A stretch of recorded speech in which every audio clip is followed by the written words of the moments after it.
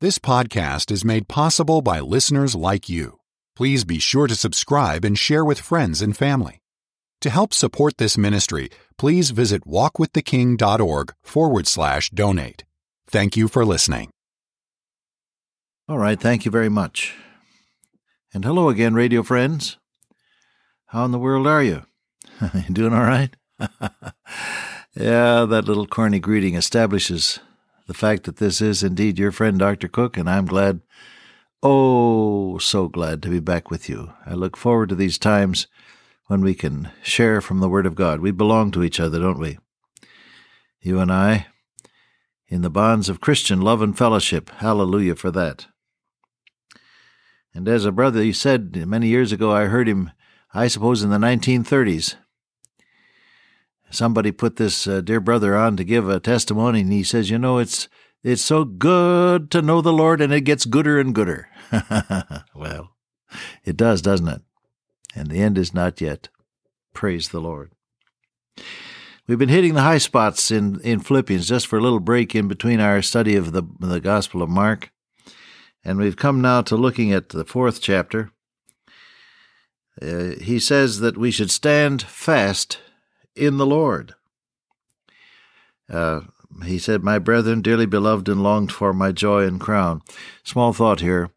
The more you get involved in the Lord's work, the more dear God's people become to you. It's impossible to be casual and careless and calloused concerning God's people if you are really serving Him. You see this in evidence here with the Apostle Paul, don't you?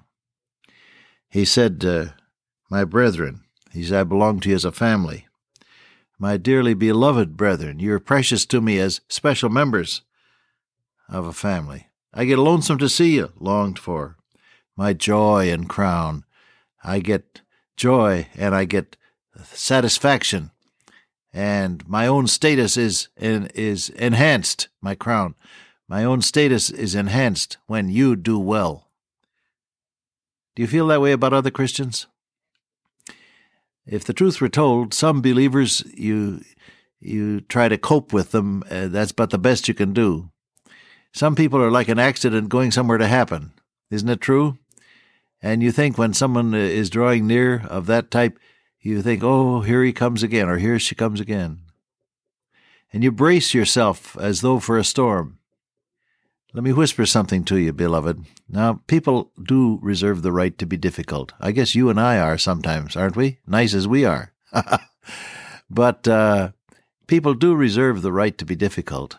That is not the determining factor, is it? The determining factor is whether you really love them in Christ. Then you won't brace yourself as though against a blast of stormy wind when they approach, but rather you'll open your heart. Bible word that's called long-suffering is in your Greek New Testament, makrothumia, large-heartedness. Room in your heart that makes you patient with people's faults and foibles. Ah, yes. Mother, you remember when your son or daughter was a little baby? It's just growing and then on into toddler years. How many times did you have to clean up after them? How many times did they have an accident and you had to put new removable seat covers on that little chassis? Huh? How many times? Oh, you say, I didn't count. Of course you didn't. But did you resent it? No, I don't think you did. Why? Why, because this was your own flesh and blood and you loved that little mortal desperately, deeply, devotedly. Yes, beloved, we do have to do some cleaning up after God's people now and again. But that doesn't mean that we shouldn't love them with all our hearts. The more you get involved in God's work, the more you'll love God's dear people. My brethren, your family, dearly beloved, your special family, long for. You get lonesome for them. My joy, you rejoice over them. My crown, your own status is enhanced when they do well. It's quite a thought, isn't it? Well, there was a little detour, and it took a moment or two, but anyhow. Now, what's he asking them to do? He says, stand fast in the Lord. In Galatians, he says, stand fast in the liberty wherewith Christ hath made us free. Another place in the New Testament it says, hold fast your confession of faith. Don't forsake the position you've taken of trusting the Lord Jesus Christ absolutely. Don't forsake the position of being free from the law, the Mosaic law, because the Lord Jesus Christ has forever satisfied the law, and now faith in Him, the Lord Jesus, is the determining factor of eternal well-being. Now in this passage he says, stand fast in the Lord. And that wraps it all up, doesn't it? Stand fast in the Lord. What might that mean? Well, I think on the face of it, you've made a commitment to a person. The Lord Jesus Christ is a person, not just an idea.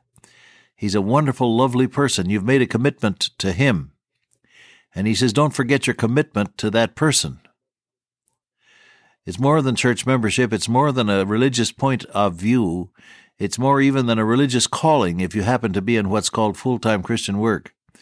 Your commitment is something greater than relationship or work or people or career or success. Your commitment is to a wonderful person, your Lord Jesus. Jesus is Lord, and you've committed yourself to Him. And so Paul is saying, don't forget your commitment to that wonderful person. Now, how does this work out? I thought I'd run down some of these verses and show you how it works out, all right?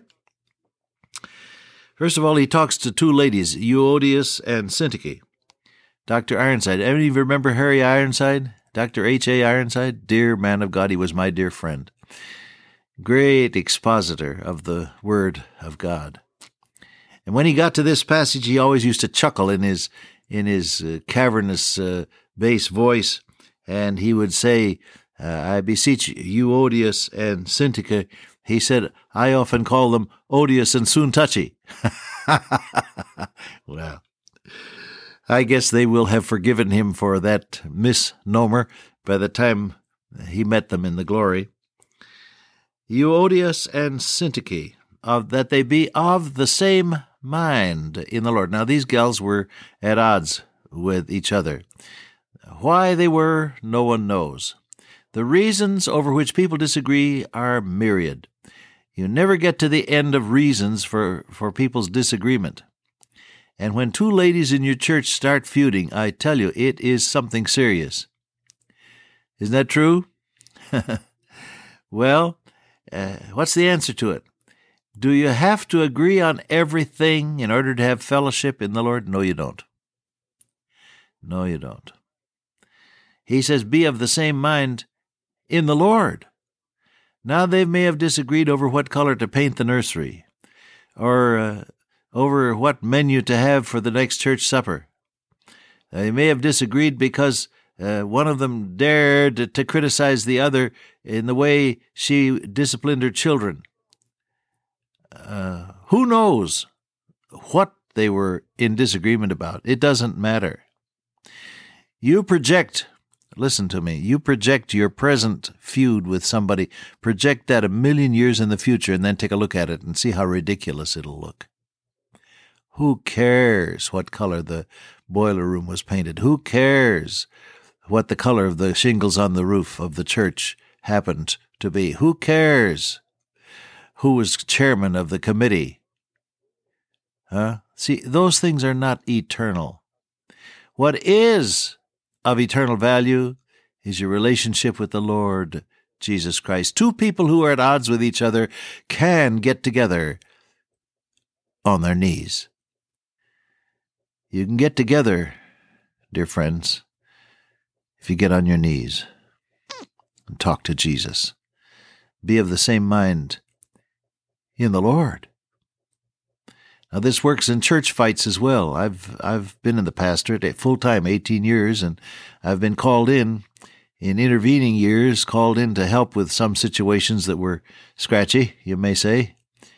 And in every case where I have had opportunity to exert a little influence, I've tried to get people to pray. Why? Well, because when you get praying, the Holy Spirit of God has a chance to speak to your heart. has a chance to sift out those motives that are unworthy, those feelings that are unworthy, and God begins to work. I've seen this work. I can give you name and address on that, beloved. Oh, am I talking to somebody today that's out of sorts with another believer?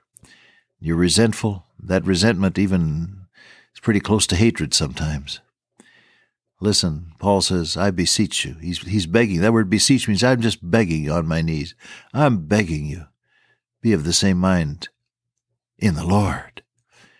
Get on your knees together and seek God and let Him heal the hurt and let Him put love there instead of resentment.